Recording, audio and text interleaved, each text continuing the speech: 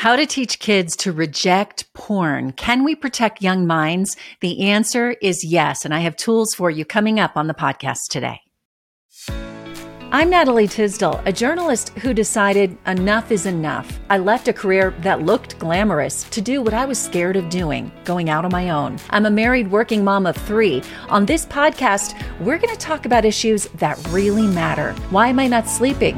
What's up with that diet everyone's talking about? Are my kids falling behind? How do I leave that job and start over? Welcome to the Natalie Tisdall Podcast. I'm so glad you're here.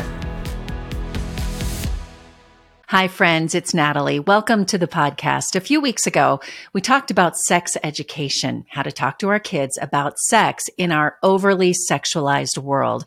That stirred up a lot of conversation and more questions. If you want to go back and listen to that podcast, either before you listen today or after, I would highly recommend it, as today's topic is similar but different. That was episode 97.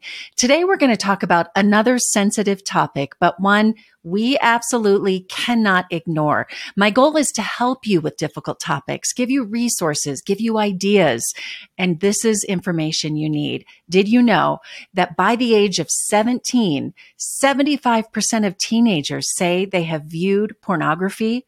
My guest today is Kristen Jenson. She's the founder of Defend Young Minds and best-selling author of Good Pictures, Bad Pictures, Porn Proofing Today's Young Kids, and Good Pictures, Bad Pictures Junior, a simple plan to protect young minds.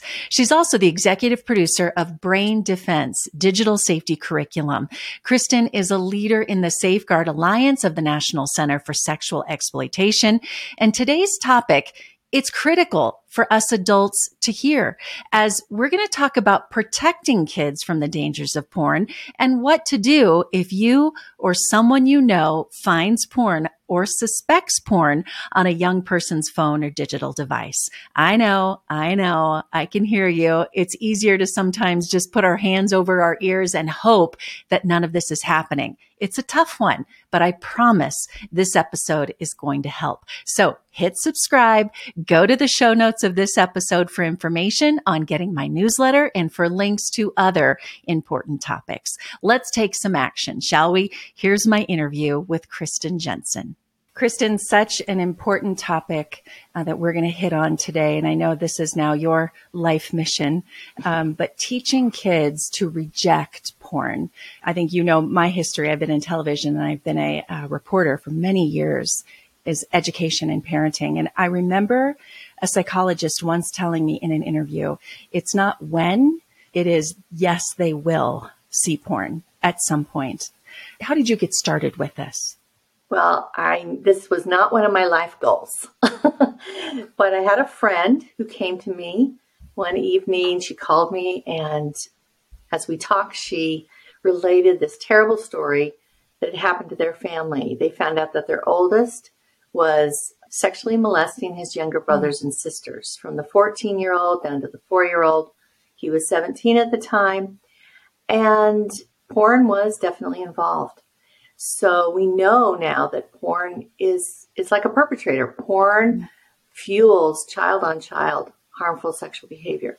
And that was the case in this family.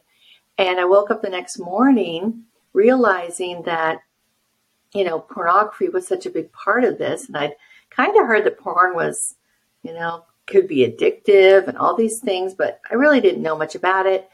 So I just had this thought though, like, how will we warn young children? What are we going to do so that they know, especially in these days when every 3-year-old is looking at an iPad, how are we going to protect them? How are we going to teach them, about the harms of pornography at a young age when a lot of parents aren't even thinking about talking to them about sex? So it was this problem that came to me and it wouldn't leave my mind. And so I started doing some research and had this very naive thought that, I'll just write this book this summer, a few weeks, I'm sure. And that turned into a 3-year project. So that was the beginning of Good Pictures, Bad Pictures, Porn Proofing Today's Young Kids for kids ages 7 to 11. And then I got asked to do by several parents to do something for younger kids. And so 3 years later, I wrote Good Pictures, Bad Pictures Junior, a simple plan to protect young minds. And that's a much simpler, and that's really for kids 3 to 6. So these are tools that we have more tools now, but that's kind of how I got started. It was this friend's problem, and it was horrific what it did to the family, and I couldn't find any solutions. That's the thing. I looked and looked. Yeah. We never know what God has planned for us in situations like this. And sometimes it is out of a need, and a need for society, or a need even for our own families, we find. A couple of statistics I found from an article you wrote. Common Sense Media published a report recently saying, after researchers surveyed random sample of 1,300 teenagers, ages 13 to 17, 12 years old was the average age for exposure to pornography. 15% of the respondents reported seeing online porn before the age of 10. Yikes. 75% of kids at the age of 17 have already viewed pornography. 75% of our kids. 52% reported seeing violent pornography, including media that depicts what appears to be rape, choking, or someone in pain. Over half. Yeah. Those numbers are so scary. Now, have those numbers changed since you wrote the book? Because I know your program has developed. More people have wanted access to it. Are those numbers getting any better, or are they getting worse? Well, I will just say this, that it's difficult to get these numbers because even in that study, the kids are having to remember back, and memory is tricky. Oh, yeah. Having to remember back, well, when did I really see this? When was I first exposed? And so I would just say that we get so many emails and messages via social media about even younger kids, 5-year-olds getting exposed to pornography on the school bus. 7-year-olds just playing a game, and then they click on something and they, are led to pornography. So honestly, I think those are conservative numbers, but it's definitely getting worse because kids are getting more and more access. Yet there are more resources. There are more filtering resources. But a child that really, really wants to get it and see it, there's pretty much no way you can stop it. So what we teach is, yes, do the filters, but an internal filter. You need to persuade your child from a young age that this is just not going to be healthy for your body, for your brain, for your relationships. And that process of persuasion is what I call the internal filter.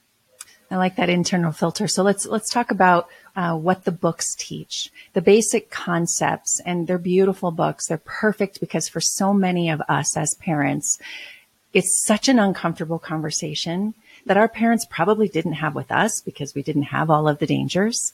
It's such a weird and uncomfortable. And I know you talk about, what is it that you call it, that we just kind of cross our fingers and hope that they don't see it? Yeah, the cross your fingers plan. Tell me about that, because I think a lot of parents fall into that, like, oh, I just hope they never see it. Well, you mentioned this at the beginning. It's not if, it's when. Yes. And any child with eyes that can see is going to, because it's just so prevalent out there. Yeah. And it's not behind paywalls anymore. So you can, yes, there is a certain amount that is behind a paywall or a premium channel, but the business model has changed. So it used to be you had to go out and seek it out and buy it. Now it's just streaming. It's like a YouTube channel where, it's the ad revenue they're getting for the eyeballs, right? It's the ad revenue. So it's a totally different model that now we're putting children at a bigger disadvantage, and they're much more vulnerable. So you asked me about what the concepts of the books. So every child, in order to have just a beginning, just a foundational defense against pornography, they need to understand what pornography is, so a definition, why it's harmful, so they need to have a warning, and they need to understand the science behind it. And then third, they need to have a plan so they know exactly what to do and how to reject it and keep it from becoming, a real problem. So a definition, a warning, and a plan. And that's what these books do. The junior one does this in a very simple way. The one for older kids does it in a way that teaches them about their brain, the thinking brain, the feeling brain, how they work together, and how pornography impacts those brains, the two brains that you have. Is very simplified. But I've had neurosurgeons and neurologists and people that know a lot about the brain look at it and tell me that it is correct. So we teach kids the addictive nature of pornography, and the addiction starts with an understanding, a basic understanding of the brain and how it becomes addicted to anything, really. Yeah. It just makes me think, in covering health news and parenting news and all of this, that so many things that are addictive are so tempting to our kids, right? I mean, it's alcohol, it's sugar, it's gambling, it's all of these things. But pornography has, if you could touch on that same addictive quality that stimulates a part of the brain that likely would cause other addictions in life. Am I right in that? Absolutely. The limbic system in the brain, which houses the reward center, all of this is corrupted by substances, and also by behaviors, experiences. These experiences, especially with pornography and sexual stimulation, that is what they call a super stimulus, and it just has so much more power in the brain than if you're clicking through shopping for shoes. So it's a very powerful stimulus, a super stimulus, and it feeds that dopamine. So the dopamine is the seeking. It's what keeps us seeking the thing that we need for survival. So we are wired to seek after food. We are wired to seek after sweet things, right? We are wired to seek after sex, because that will, keep the human race going.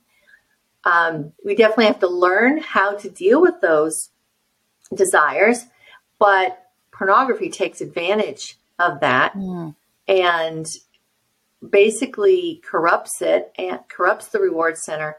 And it really does physically change the brain. There are many studies, MRI studies, that show that that people who are addicted to porn have shrinkage in this prefrontal cortex area. And it's the same place that other addicts have shrinkage, is that prefrontal cortex, which is your thinking brain.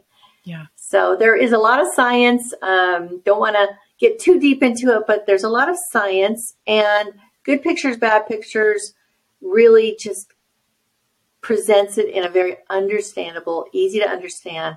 Every 7-year-old can understand this kind of way, but it's powerful because you're right. There's so many, beside porn, gaming, gambling.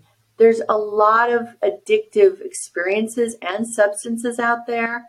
We see, problem with fentanyl. We see all these things. Well, your kids need to know how the brain becomes addicted. That's right. That should be taught in school, really. Yeah. It should be taught in school, because we live in this world awash with addictive experiences and addictive. And that, all the big tech companies and game companies, they understand the brain. Absolutely. They understand it, and they make and social media understands. So. Yeah, absolutely. I want to take a minute to tell you about one of the ways I keep my family healthy. I've been a customer of Seeking Health for several years, and I'm constantly amazed by the positive impact their products have had on overall health and well-being. From the very beginning, the team at Seeking Health has been dedicated to helping me build a strong foundation for my health through their focus on optimizing digestion, reducing environmental exposures, and nourishing my body with pure, high-quality supplements. They've provided me with the tools and the knowledge I need to support my body's natural healing systems, and I have seen significant improvements in my energy, immune function, and overall sense of well-being. A few of my favorites: Active Magnesium, the Glutathione Plus, Immune Intensive, also the electrolytes we put in our water in our family, all great products, and those are just a few. I'm grateful to the team at Seeking Health for their passion for prevention and their consistent commitment to helping with my family's health. If you're looking to take control of your health and build a strong foundation for your well-being, I highly recommend Seeking Health. You can get more information and a discount code by going to natalietisdale.com/favorites. Look for the Seeking Health logo and that discount code. Again, natalietisdale.com/favorites. The link is in the show notes. You just mentioned we should teach what addictive behavior is, especially in our mental health crisis days and our young people. I work with young people and teaching in a high school that they're struggling and they're going to look for places to find comfort. And we don't want that comfort to be pornography or alcohol or drugs or something that they're trying to escape to because of the dopamine hits and how it feels good. Let's talk for a moment, because I hear this often. I found out my teenager was watching porn. What do I do? How do you go back? So you focus on prevention, which is awesome, and we have to start there. But what do we do when we find out? Can you go back? How do you correct that? Can you correct that once they've experienced it? Yeah. I was just texting with a friend this morning about this very same topic. She has a friend and she's trying to help this friend. So you can still be working the prevention even with a child that has been looking at porn, because what you're trying to do is prevent a lifelong addiction, something that is going to impact their relationships, cause divorce, maybe even cause them not to want to get married or have a family, that can cause them even problems at work. They can get fired, they can just lose career opportunities, and on and on. So there's still a lot you can teach your child. I would say the first thing is go to our website. I know, but we have pulled together, we curated a guide called My Kid Saw Porn, Now What? Perfect. And it's a smart plan. So parents can go through step by step. We have 5 steps. And then I have a ton of articles in there that are addressing so many questions that parents have. Now, it's not a full-on recovery book, but it really will get you started on the right path. And so I'll tell you the first step, and that is S. So I use SMART, S for stay calm, because we can have all kinds of feelings and fears. We need to not address that with our kids until we have dealt with our own initial, reaction to it. Once we've dealt with our fears and feelings, then we can go to them calmly. And you don't have to do it the same day. You can give yourself 3 days, whatever you need, because it's going to be a long haul. This isn't a sprint. This is a marathon. And so you can wait until you're in the right place mentally and in all other ways to address this with your child. But go get that guide, and it will really definitely help you. And I'll just say this one more thing, and that is, remember that porn is the enemy, not your child, right? Yeah.